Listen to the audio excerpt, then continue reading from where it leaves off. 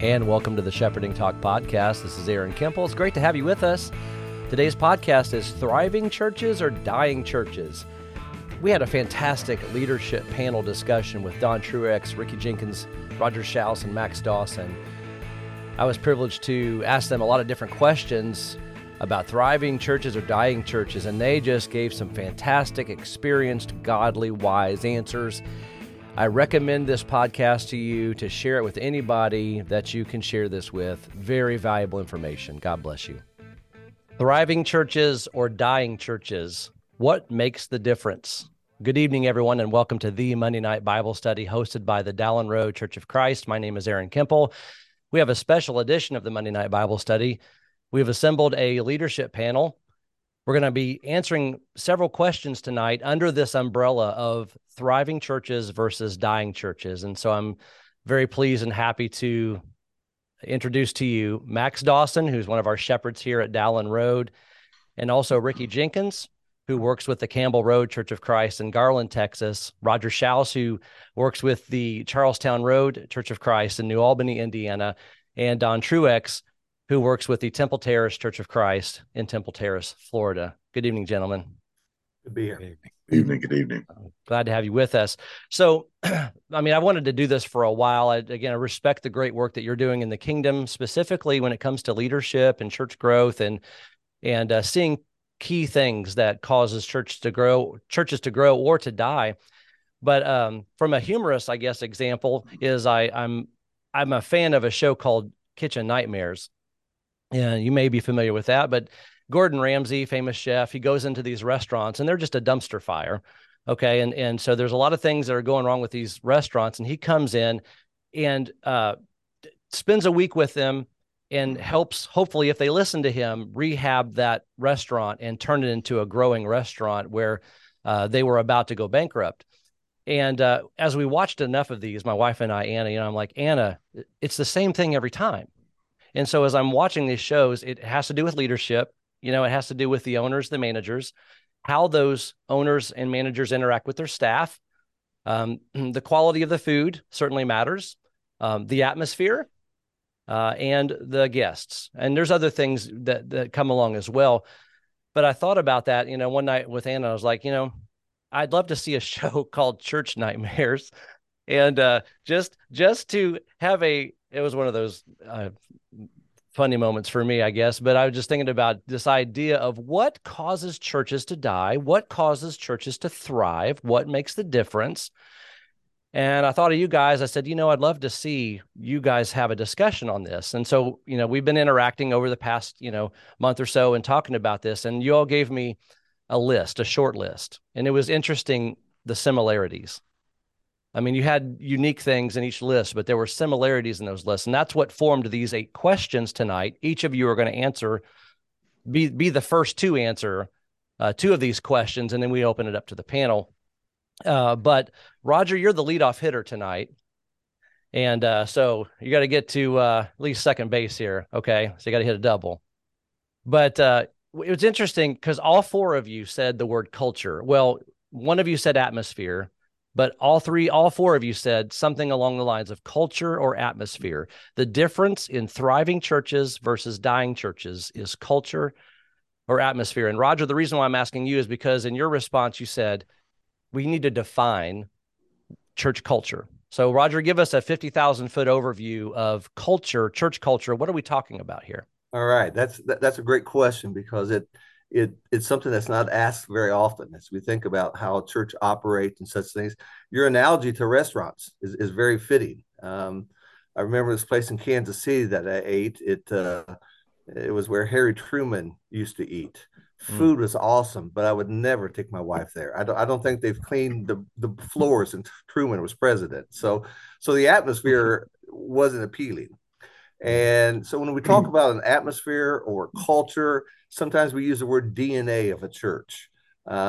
We see this in our homes. I've been in some homes. I was in a home one time where they had plastic over the chairs and the couches, and you felt like you're in a museum. You felt like, you just couldn't sit down. I've been in other homes where there's stacks of newspapers on the couch and just throw them on the floor. And, so the culture of the DNA of a church the atmosphere has a lot to do with how they worship, how they present things. I've been in some places where service is supposed to start at 9 o'clock. Well, it's 5 after 9. We're still not going. We're just kind of, everybody's just kind of who's going to do what. It's just kind of disorganized, and so that has a lot to do with how a church is going to thrive or not. Are we serious about the Lord? And I think one of our questions coming up here is going to talk about excellence and such things. Here at Charlestown Road, not a Sunday goes by that we do not make the statement that Sunday is the best day of the week. We say that over and over and over, and that has become part of our DNA. Sunday's different. Sunday belongs to Jesus. So we come early. We give our best to God. That becomes part of our culture here. And so when we think about what we're doing, it's a seriousness we bring to the Lord. And that's kind of what I mean by culture. And you be some places and you wonder about that. You just wonder, is it more about us or more about Jesus? And so that's kind of the 50,000-foot view of what I mean by atmosphere or culture. Yeah, I love that. So, Ricky, what are your thoughts? Well, in addition to what Roger said, having worked in the smaller churches and now with a larger church, you see the openness of people and the willingness to stretch yourselves. Sometimes, like with the songs, some churches are not really open to trying new songs. The Campbell Road, we've been pretty good about being able to expand the number of songs we sing. Also, I think with regard to Bible classes and just openness with preaching, I think culture and openness kind of go together. Mm-hmm.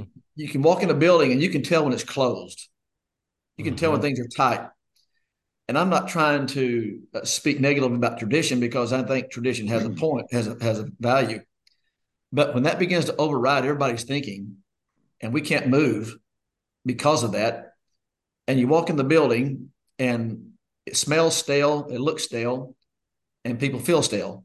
Mm-hmm. But if you walk into a building and people are alive and it's vibrant, I think you have a culture that's welcoming, a culture that's inviting to people, a culture that says, we want you to come. That's what I think about. Yeah, awesome. Don? Well, first of all, let me say that Roger wouldn't take his wife to that restaurant in Kansas City, but he took me, and so I did. Oh, I and he did took me experience too. that. Yeah. Yeah. And the fact is that while it was a hole in the wall, the food was delicious, and you did feel very welcome there. And what mattered was what they were serving, was the food. Every church has a temperature. Every church has an environment and atmosphere. Every church has a feel when you walk in. I had a family who was visiting with us last night from Texas, and they stopped me on their way out, and they said, this is a friendly church. And I got to tell you, that means something to me when I hear that, because we've worked hard to develop that. We've worked hard from the day I arrived. I've talked about our church family, and we talk about that. Roger talked about, this is Sunday's the best day of the week. Here in every service, we talk about our church family. And that's the culture, that's the environment, the atmosphere that we've tried to develop, because that's what we believe that we have to be. But that takes effort. It doesn't happen overnight.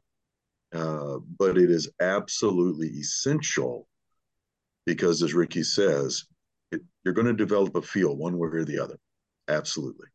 Yeah, that's right. Max, close us out on this one and we'll move on to the next one. Yeah, well, I appreciate what Don said about the friendly church. Every church says they're friendly, but what they typically mean is they're friendly to one another, but they're not open to outsiders. They're not friendly to outsiders. You can walk in and walk past several people in the foyer. They won't speak to you. When it's service is over, you walk out, no one speaks to you. You see that in a lot of places, and that's tragic. We can't wait. Since we're talking about culture, two, I think, of the most critical things with respect to culture is to create a culture of evangelism and a culture of peace, because dying churches do not have a culture of evangelism. They may talk about evangelism, but there's not very much going on. And another thing that creates dying churches is when brethren fight and squabble over matters and actually drive visitors away. When you walk in that building where there's a church fight going on, you can sense it. It's in the air. You can almost feel it and touch it. So I like the idea of culture of evangelism, culture of peace, and also a culture of serving. The kingdom of God is a kingdom of servants. Promotes service to God, service to people inside the church, and urge people to serve those who are outside the church. And of course, the best thing you can do for those outside is to take the Lord Jesus to them. Yeah, amen. And we'll get to that about evangelism in one of our future questions. Great thoughts, everybody. Okay, so second question. Now we've dealt with culture. What's the role of leadership, Don, shepherd leaders, in forming the congregational culture? Well, that's a great question. It's an important question. In our church family, one of the things that I talk about a lot is Philippians 2:2, where Paul said, I want you to make my joy complete by being of the same mind, maintaining the same love, united in spirit, and intent on one purpose. And it just seems to me that if we could develop those 4 traits, same mind, same love, united in spirit, and intent on one purpose, and that one purpose really might have multiple fingers that come out from that, just as Max expressed: evangelism, harmony, sound doctrine, all those things. You've created a wonderful culture in that. Leadership's absolutely indispensable. My dad preached the gospel for 60 years, and one of the things that he told me over and over and over is that a church will never. It may do it temporarily, but it can't do it over the long run. And so leadership becomes critically important in developing that culture, that environment, that temperature. I've been teaching a lesson in the shepherd workshops that I've been doing, where I've talked about 4 or 5 traits that shepherds absolutely must have in a church. And I talk about the fact that shepherds must care. Shepherds must care about people, because great leadership is about inspiring people, caring about people, caring for people. And when you do that, you're helping create that environment. And that shepherds must communicate, because if you don't communicate with people, they don't feel valued. Mm-hmm. I mean, how do we feel valued by someone? When they share their thoughts, their ideas, their feelings with us, and when they listen to us, and we feel like they care about what we are saying. That helps develop that family culture as well. And I talk about the fact that that leaders have to be men of character. Shepherds have to be men of character. That their lives have to be marked by honesty and integrity, and by respect for others, and by selflessness, because that's how the flock knows that you're a servant of them. You don't see yourself as a CEO. You don't see yourself as a president of an organization. You see yourself as a servant leader, just like Jesus was. Read John 10, and that comes very clear there. And I talk about the fact that shepherds have to have courage, particularly in 2023. If shepherds want to create an environment, a culture, a temperate church, where a church family feels safe and secure, and where it can grow, then shepherds have to have courage. They've got to have the courage to identify danger and be willing to identify it. And they have to be willing to speak for the church. As for me and my house, only as for me and this church, this is where we're going to stand.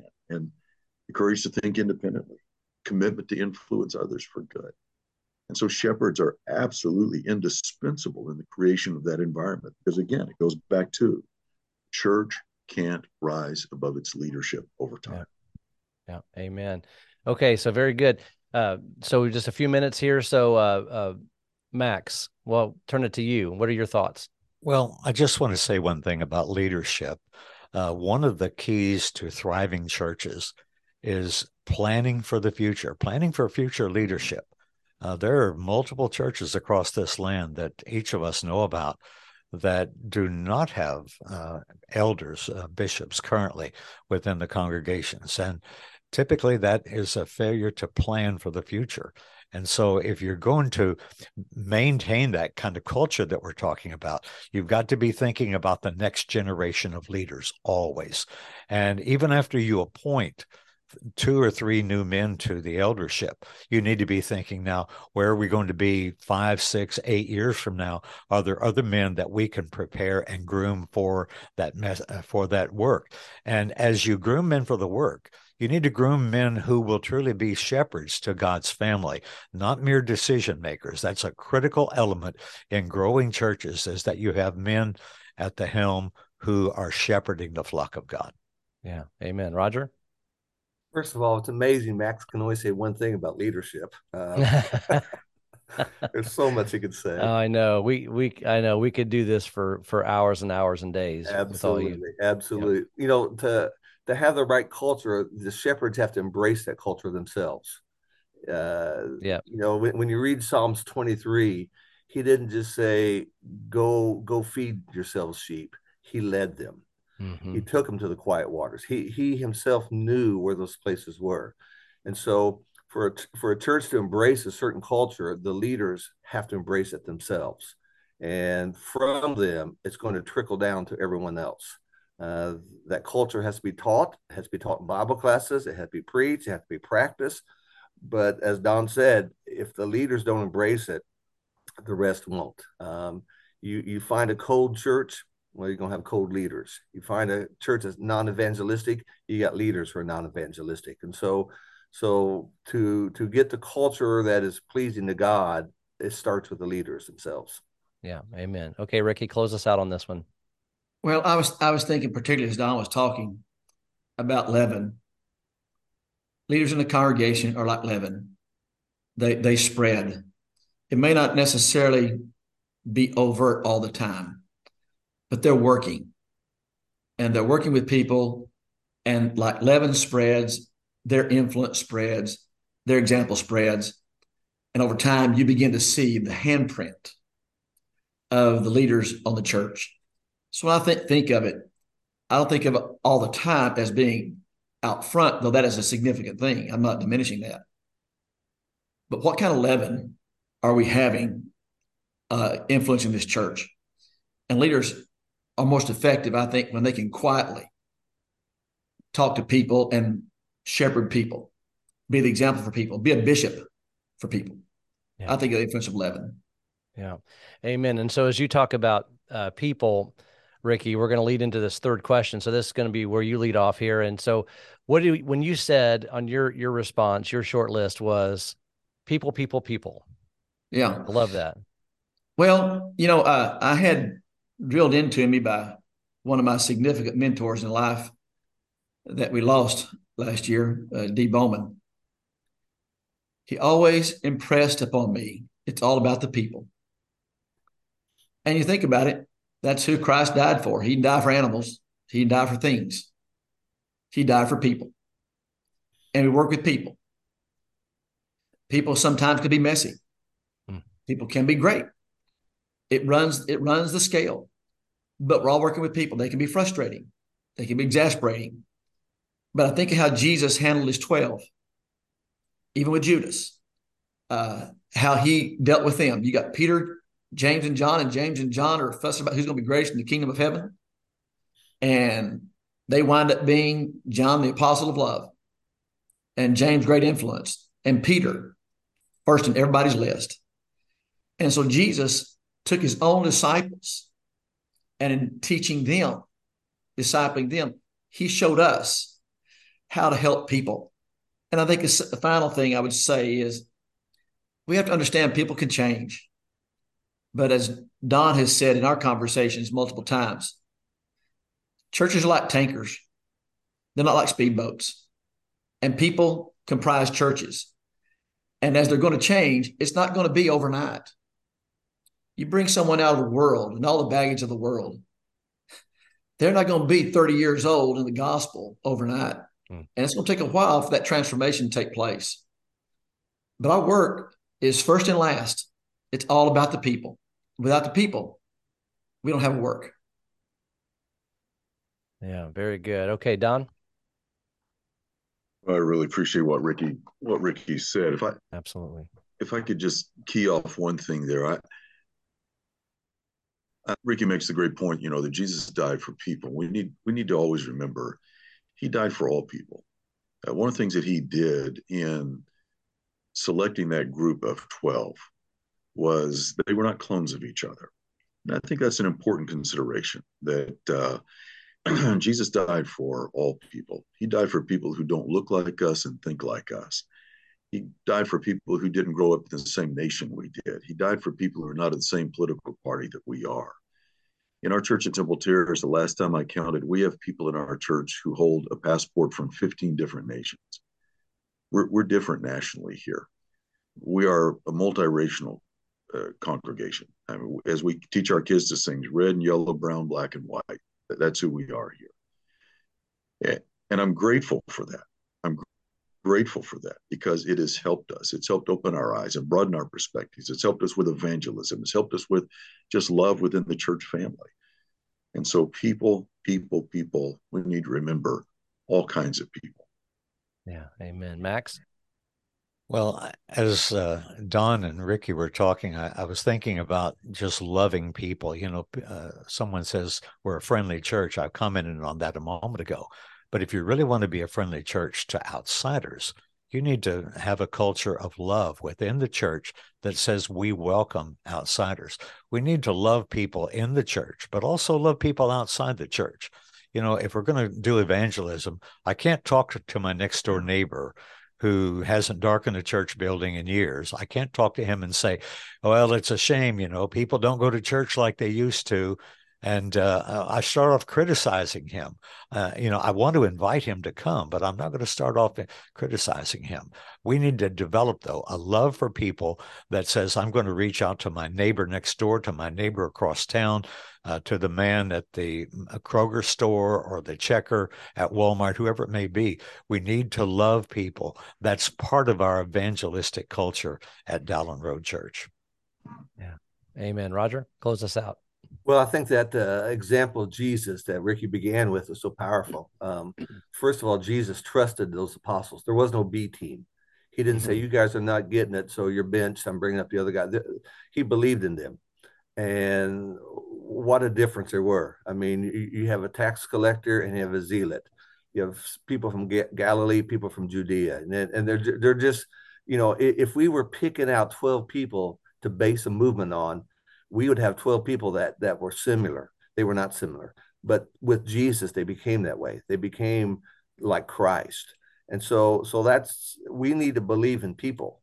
Jesus believed in them. We need to believe in them. And then when we follow Jesus, he was around people that was not like him. He went to Samaria. He was with lepers. He was with tax collectors. Those people were not like Jesus. In fact, no one was like Jesus. You know, when Luke 15, they criticized Jesus for eating with sinners. Well, who's he going to eat with? By himself? Because everybody's a sinner, you know? And so we're going to be with people that are not like us, that are different than us. But that's okay. So was Jesus. Yeah. Amen. Hey, Aaron, can I say one more thing real quick? Sure, absolutely. When I was a whole lot younger and I was preaching in Del Rio, Texas, it was about 1983, way out in the middle of nowhere, Dan Shipley came to hold a meeting. And when preachers would come, because I was out there by myself, I just unload on them. And so he had been there long, and man, I was just unloading on him. Yeah. And Dan said, well, Ricky, it's kind of like Robert Turner said one time. They're just people. They're just people. Yeah. Perfect. And as we think about people, and thank you, everyone, for that. We're going to move into our fourth question, and we're going to connect to this evangelism, Max, in just a moment. But, you know, one of the things that I thought about real quickly is Luke 15 is that the sinners came to Jesus. Do you think about culture, right? He created a culture where people were willing to come to him. They didn't go to the Pharisees. They had all the answers, but they didn't go to the Pharisees. They went to Jesus. And so as we think about evangelism, Max, why is evangelism critical to the thriving church? Well, I want to play off of what you just said about people coming to Jesus. Jesus made it easy for people to come to him. Mm-hmm. He made it easy for the tax collector, for the prostitute, for the person who was really down in this world. He made it easy for those people to approach him. I also want to play off of what Roger said. Jesus took 12 very diverse men and yet made them much like himself. What is Christianity? It is being conformed to the image of God's Son, Romans chapter 8 and verse 29. And so we want to become more like Jesus. And the more we become like Jesus, the more evangelism we will want to do and the more successful we will be. I like to use the term aggressive evangelism. That doesn't mean you're aggressive with people, but you're aggressive in doing the work. You talk kindly to people. At Dowlen Road, we have a little simple card that we use. On one side of the card, it has the address, phone number, website. Of the though is the side that we really appeal to when we give these to people. If you're ever looking for a church that is a real body of caring people, if you're ever looking for a church that really teaches the Bible, a church that has answers for the problems of our time, I recommend Dowlen Road Church. And when I pass those cards out, and I know you do the same thing, Aaron, we put our first name and our phone number. Now, some people aren't comfortable in putting their phone number, but I've never once, after passing out literally hundreds upon hundreds of those cards, I've never had someone call up and do something mean over the phone. It's never been an issue. And in all the time that I've passed out those cards, I've only had one time when a man would not take the card. I was at the Kroger store that Lee and I shop at, and the man was stocking the Coke rack, putting out the Coca-Cola. And I said, hey, my name is Max. I'd like to invite you to come to Dowlen Road Church. He looked at it for a moment and said, oh, you better give this to someone else. And I said, well, you can go ahead and keep it. No, I don't want to keep it. And so I wasn't going to be pushy with him, but I need to aggressively do the work without being aggressive toward people. I'm a low-key guy. I don't believe in pushing people hard, but I want to keep opening that door for people.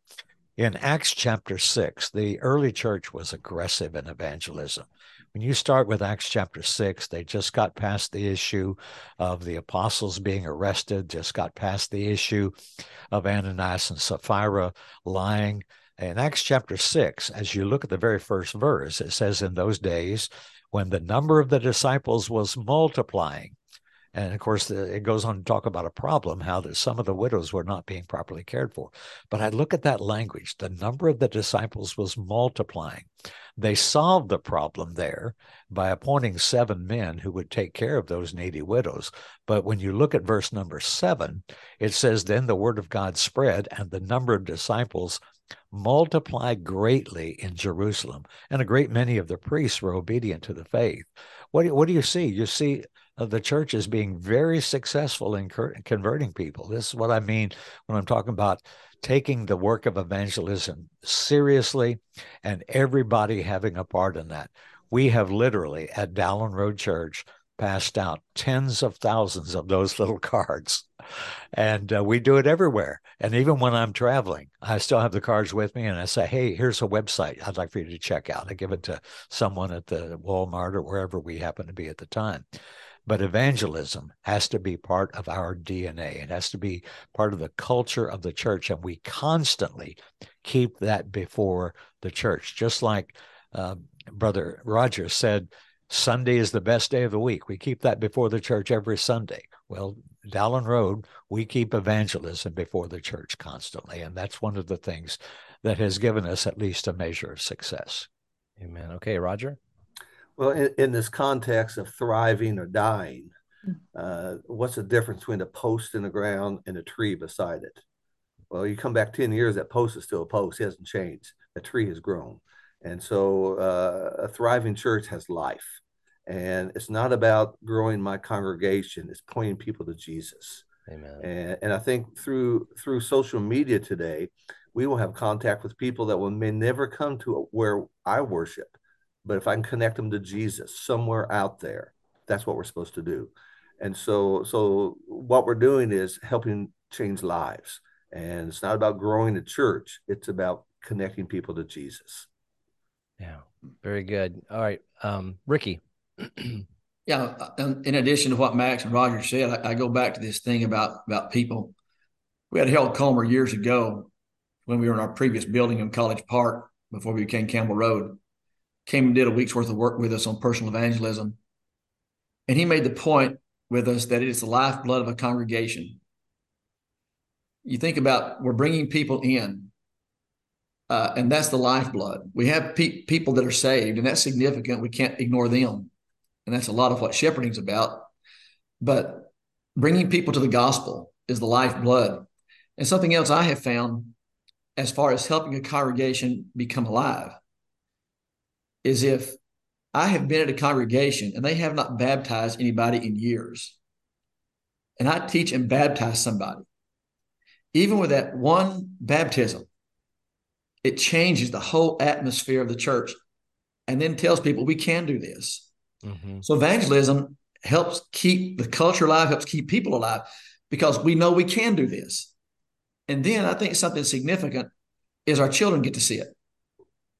Our children get to see us do this. And that helps influence them. And they get to see, hey, this does work. This is alive. So evangelism has so many tentacles that go out from it, other than just, okay, we're going to sit down and study with someone. The tentacles that go out from it have everything to do with how alive we are. That's what I think. Amen. All right. Don? Well, first, I want to say that at the Temple Terrace Church, Max has helped us with this. Max has helped us in our church in two particular areas. The one is in shepherding, and the other is in evangelism. Evangelism has become such an important part of who we are and what we do. We have Kerry Keenan, who works with us. He's a full-time personal evangelist. He does amazing work. But one of the things that has to happen with the church, with evangelism, is you have to understand that it's not going to just happen. You're not going to stumble your way into being an evangelistic church. You have to think about this, plan about this. You have to provide and train yourself really for this. One of the best things that we've done was about half a dozen years ago, we sat down as leadership, and we really wrote a booklet that we gave to every member of our church, and we called it Evangelism Today and Tomorrow. And in it, we broke it down. We talked about our commitment to evangelism. We talked about the models that we employed to bring that to reality. And then we talked about the strategies that we were going to use in having Kerry do his work, in the hospitality that we show visitors to our assemblies. We talked about what our greeters were doing along that line. We talked about our emphasis in our Bible classes and how we could use that as an evangelistic tool. We talked about integrating new members into our church family and making them a part and training them to be evangelists. And then we talked about our financial commitment, all of that, and how we intended to increase that annually until we had reached a certain percentage of our funds going toward evangelism. Now, we did that about half a dozen years ago, but one of the things that's happened is that we've gone back to that. We have referred back to that over and over and over as to how we're doing with that.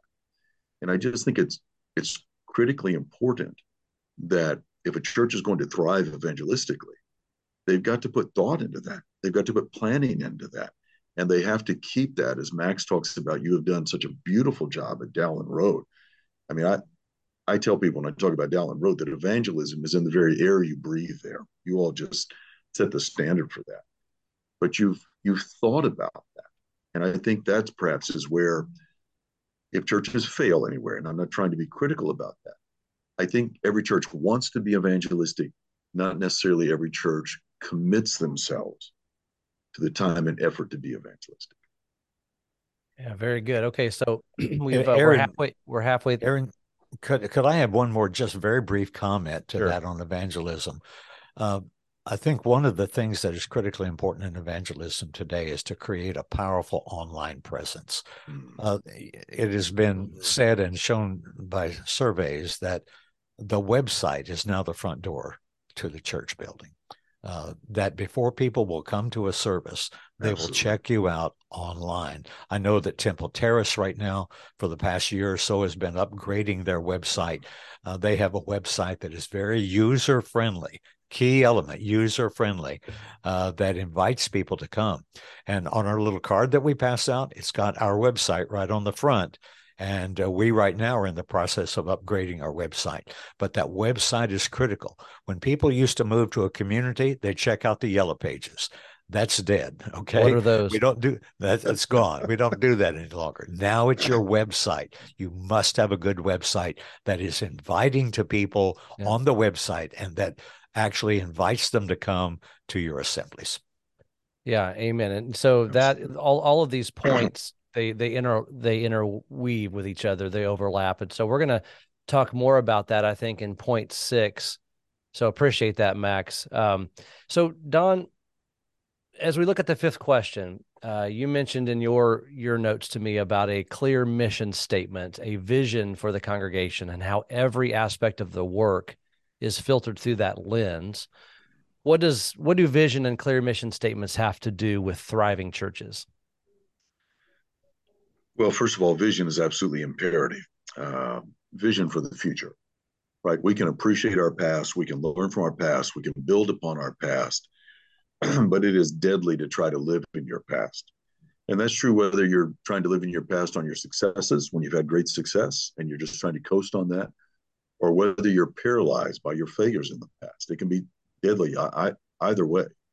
And so vision for the future is imperative. In our church family at Temple Terrace, we've identified basically 5 things as foundational when we think about vision and mission. And so we've identified sound doctrine first and foremost, that everything has to be built upon sound doctrine. And secondly, meaningful worship. And third, family relationships, whether it's building our physical families within the church or whether it's seeing ourselves as a church family. And so we talk about family as number 3. And number 4 is marking everything we do with excellence, not ever being satisfied with mediocrity. And number 5 is harmony. Peace and harmony. Max pointed out a moment ago. Divided churches are not growing churches. Churches that are fighting are not thriving. It's just forever true. And so that means that there are certain things that we value. It's interesting that when we were talking about this last Sunday in our family report, our bulletin, I wrote a little front page article about what we value. And really what I was doing in that was saying these things that we value, they all fit within the parameters of these 5 foundational points. And I made the observation, we value people, as Ricky was talking about a moment ago. We value people because all people matter to God. So all people matter to us because everybody's made in the image of God. We value relevance, committed to trying to build a bridge between the Bible world and the modern world. And so we want to be relevant while maintaining sound doctrine. I mean, Paul said, I become all things to all men so that by some means I may gain some. We value spiritual growth. Individual spiritual growth is not only expected, but it should be the norm among us. Because when that's the case, then the church as a whole is going to grow. We value worship. It's one of those foundational points for us. We value excellence. Again, a foundational point. We value community and service and prayer, harmony. In other words, all those things that mattered to the Lord, those are things that matter to us. And we try to filter all of that down through those 5 things that we keep in front of the church on a continual basis. That's excellent. Okay. I just really appreciate that mindset. Okay. So I'm thinking about a chicken with its head cut off. There's a lot of energy, but there's no direction, right? As I've processed a lot of chickens, guys. Sorry, that's what comes to my mind. There's a lot of energy, but no direction. And so, but you have energy, but it's directed. This is where we're going. Okay. Let's have the rest of you speak to this idea of mission and vision for the congregation. Ricky. In addition to what Don said, I think one thing that has been significant for us at Campbell Road have been our Bible classes. They are a significant part of what our mission statement, our mission's about. They're textual driven, but our Bible classes have been one of the biggest attractions for young families to come because they are so well done. Our people do them very well. And so our mission flows through the Bible classes and the teaching we do in our Bible classes. And also they've been very, going back to evangelistic, they've also been very appealing to people coming in from an evangelistic point of view. And it's not just the Bible classes Sunday and Wednesday. It's what we do in our vacation Bible school. It's what we do in our young people's thing. It's what we do with our old people's thing. The whole balance of it filters through the Bible classes, which are all based upon the Word of God and the sound doctrine that Don talked about. So for us, ours really flow through what the Bible we do in our Bible classes and the dissemination of that truth through our Bible classes, and we try to be very effective with those and pay a lot of attention to that. Yeah, Max. Well, as Don was talking, I was thinking about any organization, whether it's a business or army or football team, has to have three things to be successful. It has to have a mission. Why does it exist and what's it supposed to do? Without a mission, it will fail. It has to have a vision. This is where you look to the future. What does it envision or hope to achieve? And then strategy. How will it carry out and reach its mission? Jesus, when he was about to leave the earth, he gave up to do. That was expressed in Matthew chapter 28, verses 19 and 20. But that statement there, when Jesus said, "Go therefore teach all nations," that encompasses all of God's people for all time, and it includes us. And so that tells us something about our mission. The statement that we've come up with at Dowlen Road, and churches may have any number of mission statements, but our mission statement is to glorify God by leading others to Christ and helping one another grow in Jesus so we can be with him in heaven. Leading others to Christ, there's our evangelism statement. Helping one another grow in Jesus, that means to grow to be like Jesus so that we can reach our ultimate goal. But we have to have strategy in all of those areas in order to accomplish that. Yeah, very good. Roger? I think another way of expressing mission or mission statement is a purpose or identity. McDonald's has an identity. No one takes their dog there to get groomed. Why? Because it's McDonald's. That's all you say. It's McDonald's. You don't pull through the drive-through and say, "Will you change my oil?" Why? Because it's McDonald's. Everybody understands it has a certain identity. And I think today there's a huge identity crisis about who Jesus is, about what the church is.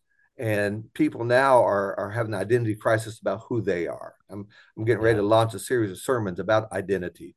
And I think that's really what we're talking about. When the congregation understands, what are we about? I don't come to church, as you use the expression, for you to serve me. That's not the identity. The identity is to glorify God and prepare people for heaven. And so once people embrace that concept, this is what we're all about. Then it trickles through everything: the classes, the sermons, the interactions, the serving. But that identity or that purpose or that mission, that is foremost to understand, why do we even exist? And a lot of people couldn't even answer that question. Yeah, that's important to define that. And you guys gave just so much. I can imagine if people are taking notes right now, their hands are just burning up because there's just so much. So this is recorded, as you know, and you get to just watch us over and over again. There's a lot of good details here. We're packing a lot into an hour. So thank you guys for what you're doing. Roger, number 6 on his questions. Why does a willingness to adapt to change have anything to do with thriving or dying churches? Adapting to change, and what's the connection there? Well, life has changed, and that's reality. Of course, as we introduce this, we're not changing the gospel. The message never changes. That's an absolute. And that's just a given. We do not change the message of Jesus. American culture wants to change the Bible to fit them. We change us to fit the Bible. That's a given there. But we're not in the 1960s anymore. We're not in the 1970s anymore. The preaching I grew up with was fighting the isms: premillennialism, Calvinism, communism, humanism, atheism. Nobody cares about that. Nobody knows what that is anymore. And so, one of the thoughts that really helped me a few years ago was, what's keeping people up at night? Mm-hmm. What keeps a young father who has maybe 2 or 3 kids? What keeps him up at night? That's what we need to be addressing. What keeps the senior citizen up at night? And he's not tossing and turning about Calvinism. Okay.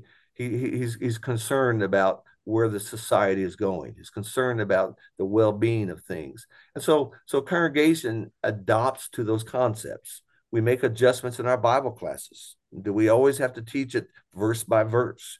Do we always have to teach it quarter by quarter? Can we have shorter classes? Can we have longer classes? Can we look at things in a different way? Again, the message doesn't change. We're in a society that loves bullet points. Okay, so long explanations sometimes doesn't cut it today. And so we look at our gospel meetings. What's the purpose of that? What are we trying to achieve by those things? And so what you're doing is you're visionary, and you're looking at things, and you're realizing that, okay, what worked a long time ago may not work today. And our phones have changed, our cars have changed, society has changed, but sometimes we're still stuck in the past, and we don't know why we're not growing. And that's that willingness to change. Yeah. Amen. Max? Yeah, culture is changing. I think it was Brother Don who said something about taking the Bible world and bringing it to the modern world. We live in a modern world. Things are very different. Our culture is always changing. The family is changing. And it's not just the family changing, but the way our culture now addresses males and females. When we have males who are pretending to be females and vice versa. I mean, what a crazy world we live in. How did things get to be this way? But we've got to address people where they are in 2023. Roger said, we're not in the 1970s anymore. We're not in the 2000s anymore either, or the 2010s. Who would have ever believed the transgender thing that's going on today? We, as Roger has correctly pointed out, we do not change the message of Jesus, but we do change our methods and our means, the way. And I'm going to go back to the powerful online presence, the website that is extremely valuable to reaching people. We can put short videos up there, lessons that will help people understand what's going on in the culture, and then the biblical response to those things. I think that's critical. But a church that fails to adapt to the culture is a church that is not going to do well. Amen. Don? Yeah, several years ago, I read somewhere, I have no idea where, I read a little deal that said the 10th beatitude should have been, blessed are the flexible, for they shall not be bent out of shape. And I've always remembered that. Sometimes, unfortunately, folks get a little bit out of shape when things are adapted to our modern world. But I tell you, one of the things that COVID did for us, one of the good things that COVID did for us, was it made us think outside the box. It made us think about how to use technology in particular in a more effective way, not only for our own members, but as a tool for evangelism in trying to reach others. And all that, of course, is critically important. It's interesting. If I could just go back here to something I mentioned a moment ago. When you think about, what is a willingness to adapt to change have to do with thriving and dying churches? If I could just go back to something I said a moment ago, so many churches, all churches say that they want to grow and they want to thrive. The challenge is that not every church is willing to pay the price in time, in effort, in money, in adapting to the modern world in order to make that happen. Roger makes a great point, And again, I think COVID helped us with this. We've reevaluated, so many of the things that we do in a local church now. We do our assemblies different now. We have our Bible classes on Sunday night at 5:00. It's worked beautifully for us. It's helped us thrive in some ways. We have a longer assembly on Sunday morning now with much more emphasis on the Lord's Supper, which has been meaningful to our people. COVID did that for us. And it was a byproduct of some incremental steps that we took. But you either do that, or again, you get paralyzed by your past. Nothing good comes from that. Yeah, very good. So let's see. Who is it? Ricky? Are you the last one to answer on this one? Yeah, I guess so. Yeah. I go back to need. What's the need? For example, very good. 3 or 4 years ago, I guess it was, I lose track of time. We were approached as elders to changing the times that we meet. Years before, we'd moved from 6 to 5 on Sunday afternoon, but this was much more radical. And so we spent time as leaders talking about this probably from February to August before we ever began to act. And one big change that we did is now we meet 3 contiguous times in the morning. We start at 9, we go to 9:50, at 10 for our Bible classes, 10:40, 10:50 to where we're done. And that was all based upon the need that fit Campbell Road. It doesn't fit everywhere. I'm not trying to promote that for everybody. It doesn't fit everybody. It fit us. That's a good point. And as leaders, we had to bring the people along. That was a big change. That was a significant change. I mean, you think about, if I can put in quotations, the Church of Christ way. We always meet at 5 o'clock or 6 o'clock on Sunday night. Well, that was bucking that. And we had to work patiently with people. But one of our foundational things that we set ground rules we wouldn't violate is we wouldn't lose anybody. We weren't going to leave anybody behind. Every soul there was special to us. And so that adaptation also fits the need that we have today. I'll make one other point going way back before that. So much of what I do is circumscribed by transformation, being transformed into the image of Christ. And if we implant in the hearts of people growing into his image, being conformed to the image of his Son, and we can implant that in the hearts of people, and they continue to develop in his image, then a number of the things that we deal with that are challenges in local churches are going to evaporate because we're being conformed to his image. Peace will not be a problem. Immorality will not be a problem. As the transgender thing that Max talked about will not be a problem because we're all trying to impress upon people being transformed in the image of Christ. And Don and some have mentioned the family thing. I guess one thing that we've emphasized more is this transformation, being transformed into his image, to look like him. And if we do that, we're fitting the fundamental need that people have.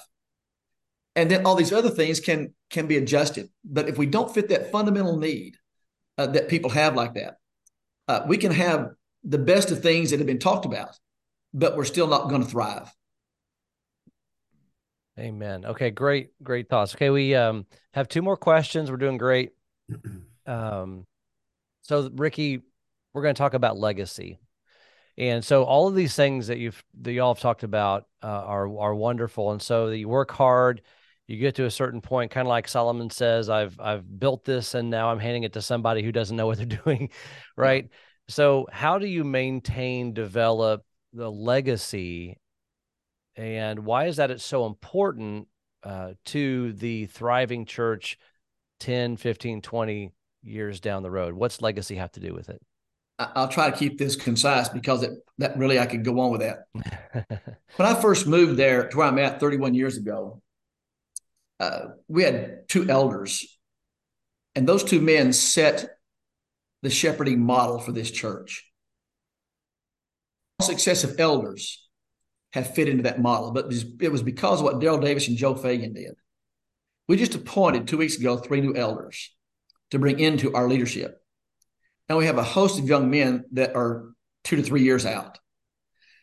And so we have emphasized this legacy of leadership, of following the model, the pattern, the example has been set for us. That's one aspect of it, promoting it and leading it on. But the second thing is, I think of 2 Timothy 2:2, that what you have received, teach to faithful men. And Max has done this, Don's done this, Roger does this, I do it. In fact, you're a byproduct of some of Roger's work, of working with young men to try to teach them and help them be established in preaching the gospel. Of course, my dad's a gospel preacher for 75 years. He's preached the gospel. And I'm a byproduct of other men who invested in me. And so I take that and I invested in others. Roger's son, Jordan, works with us. Roger's 35, and he is dynamite. I love him tremendously. He does a great job. He's far better than Roger, and Roger will agree with that. But he's not as knowledgeable as Roger, but he will get there. But I'm trying to. One day I won't be there. By some manner, shape, or form, I won't be there. Bob Bolton is who I followed. Bob Bolton followed Jack Holt. Those men handed down to me the baton. And I want that to be handed down to the next generation. That has everything to do then that I have to be willing, as Paul Earnhardt told me one time, I must decrease and you must increase. And that means we must decrease and they must increase. And that means we have to get out of the way. And that means we have to set our pride aside. And that means if somebody just slobbers all over Jordan and they kick me out the back door, he must increase, I must decrease. And to hand something off, we have to be selfless. We have to be transformed in the image of Christ. Christ didn't say, come and stay. Okay, boys, I'm going to stay. I can't trust you. I'm going to stay. No, he said, I'm going to prepare a place for you. I'm handing it off to you. We're simply handing it off to the next generation that has been handed off to every one of us. Yeah, imagine, great thoughts. Imagine what it would have been like if Saul would have had that mentality toward David and been thankful for his successes. Yeah, it would have changed everything. Right. Yeah, I rejoice when other young men do good, especially young men that I've had some influence on. And there's some young men I've worked with that are doing great jobs in spite of me. Well, thank you for that. Let's see. So, Don, why don't you give some thoughts on legacy? Well, I appreciated what Ricky said. Ricky and I are in many ways in the same place. My dad preached as well. He preached for 60 years. And so in so many ways, what I am as a Christian and as a gospel preacher is based on the legacy that I received from my father. And I try to pass that on. You know, I've been blessed to work with a lot of young men in preacher training programs, and I've had them as interns who are just, as Ricky said, with his interns doing wonderful work, and what a blessing that is. It's imperative, I think, as we get older to be able to look backwards. When I moved to Temple Terrace, there were 6 elders. They're all with the Lord now. But they were such wonderful men, and they helped this congregation build a foundation of soundness, solidness, and love for each other and respect for each other. And we, as the old saying goes, we stand on the shoulders of giants along that line. But the other side of that is that the fact is all of our local churches are going to outlive us. I mean, the 5 men who are on this screen, all things being equal, our local churches will outlive us. We've got to do everything that we can to prepare the successive generations so that the church can continue to thrive. None of us are indispensable. I mean, if we think we're indispensable, we're delusional. You know, somebody asked me a while back, what would happen at Temple Terrace if something happened to you? And I said, well, they'll have my funeral on Friday and they'll have church on Sunday. You know, hopefully I will have made a difference and I'll be remembered. Right. But it's not about me. And it's not about any of us. It's about the Lord and doing what we can to help successive generations continue on, because there will come a time when we will not be here unless the Lord returns. Amen. Roger? This is a huge, huge, huge lesson for me. I mean, I just love this topic of legacy. Number one, because I'm a huge restoration fan, and I see what happens if it's not handled properly. If you drop that baton, what happens? In our community, we have just recently had numerous restaurants, numerous drugstores closing. There are little mom and pop shops. Mom and pop are dying off. They want to hand it to the kids. The kids don't want it. And all around us, we're seeing things closing. Same thing happens to churches. A little motto we have around here is to leave the place better than you found it. Mm-hmm. And that's just not physically, that's spiritually. And so my goal is to make this church better than when I came into this. And so I'll make it easier for the next preachers, easier for the next shepherds. That's my goal. And Aaron, you know, to what was said, I mean, when I look at you, you and I've had numerous phone calls through the years. And, you know, I'm a believer in you, and you're doing great work. My son Jordan's the same way. I mean, I'm unlike Ricky and Don, did not have a father that was a preacher. So I've stumbled through this, and I've made lots of mistakes. Try to make it easier for the next guys not to make the mistakes I've made, but to believe in that. You know, I I don't feel competition by younger guys. I've got a Jason Harden is working with me, and I mean he's amazing. And I about once a week say I'm about ready to give you the keys of the whole place. I'm done, but it's Yeah. That's what I want. I want when I'm no more that this place doesn't skip a beat, and we continue glorifying God and doing what God wants us to do. That's the idea of a legacy. So you got to mentor guys, you got to train guys. Who's going to be the next preachers? Who's going to be the next deacons? Who's the next down? These younger guys. You're looking at teenagers. You're getting that idea in their minds, and you're starting to realize the choices you make, it's going to make all the difference. Yeah. One quick thing, and I'll pass it off to Max, but, you think about sports teams and they talk, college teams like Ohio State. I've lived in Ohio for 11 years. They talked about reloading, not rebuilding, because they were prepared. Somebody went off to the pros, they reloaded. They just put somebody in that slot because they'd been preparing them. And I think about that kind of concept. Okay, Max, finish us out on legacy, and then we'll move into the final one. Yeah, I'll try to be brief on this. Part of the thing of legacy at the Dowling Road Church is that of training preachers. We have at least 6 or 7, I guess 7 young men who we have had some hand in training and sending them out. A little over 20 years ago, we brought David Rafe in to work with us. David has been eminently successful in his work. Sean Jeffries, who preaches out in Phoenix, does extremely well. Matt Bassford, Benjamin Lee. And then some of our men, even from summer program, preaching full time. I didn't grow up at the foot of a preacher. My dad was a car guy. That's what I got from him. He made me a car guy, but my dad was not a believer in Jesus. What do I want out of these men that we have trained? I want them to be better than I am at the work.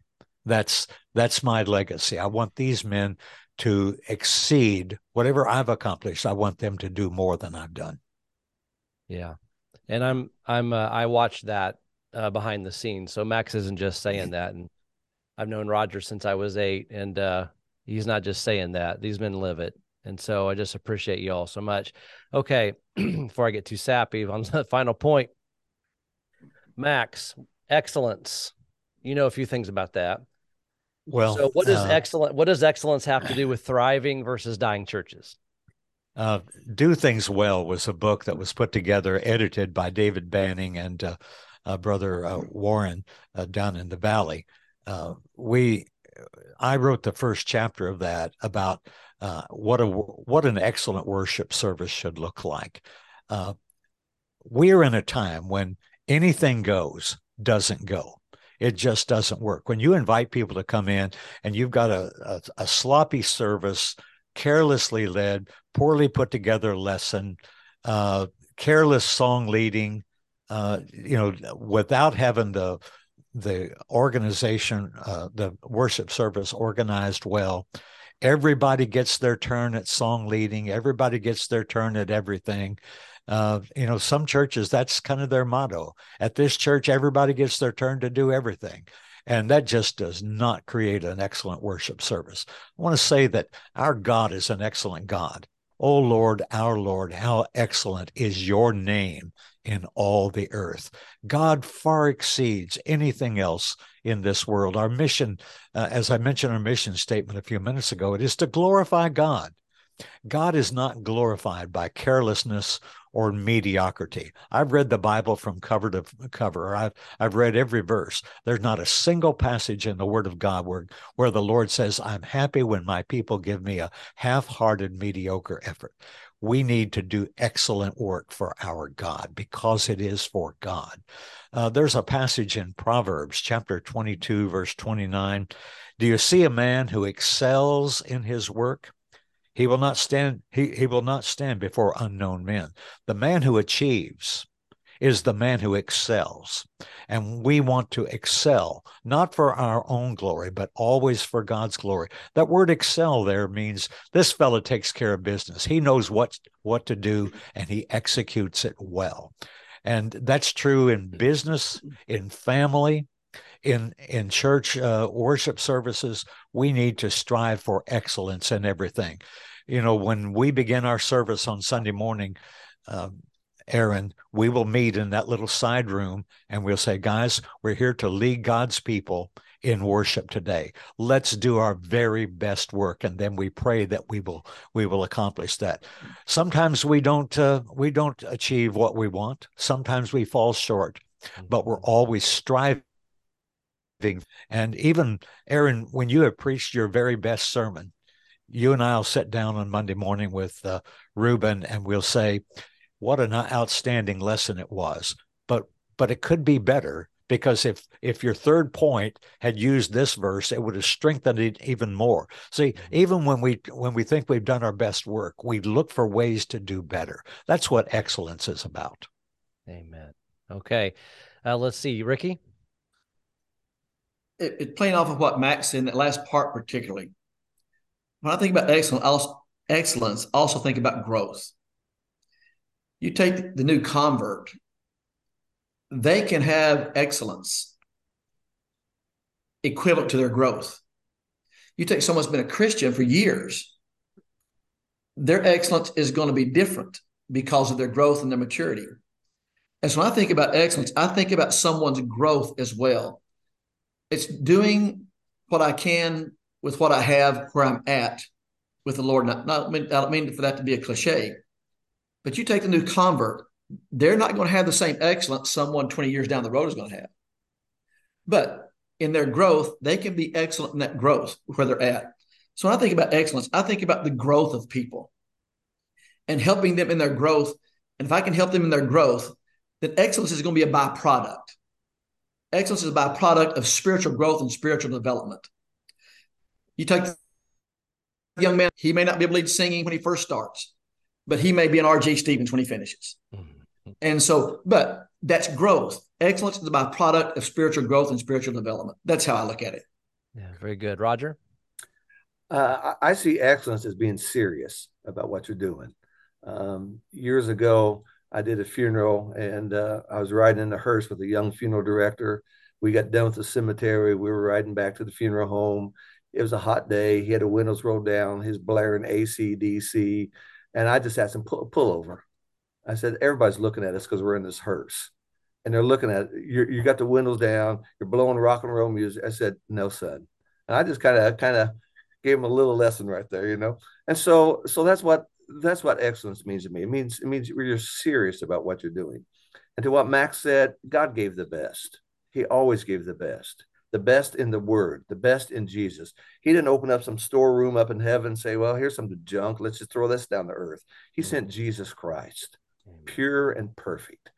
And so when we are honoring him, we're going to give God our best and do our best. And it's not mean I'm going to be the best preacher. No, I'm going to be the best that Roger can be. That's right. And I have a little prayer say every Sunday right before I get up in the pulpit, and that is, Lord, help me be the best I can be today. And that's it.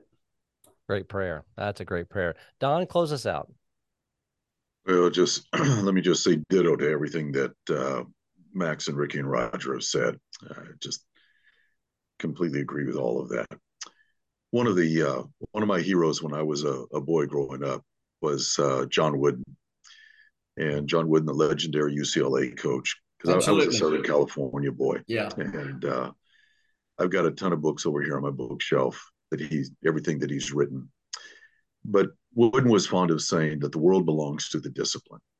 The world belongs to the discipline. You just think about that. And that's true relationally, academically, it's true vocationally, and it's true spiritually.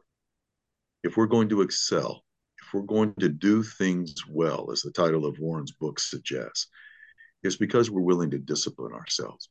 Again, and it goes back, we're willing to pay a price to try to improve and to grow. Churches need to help with that. We can help with that but we can also do it in training our young men. Ricky makes a great point.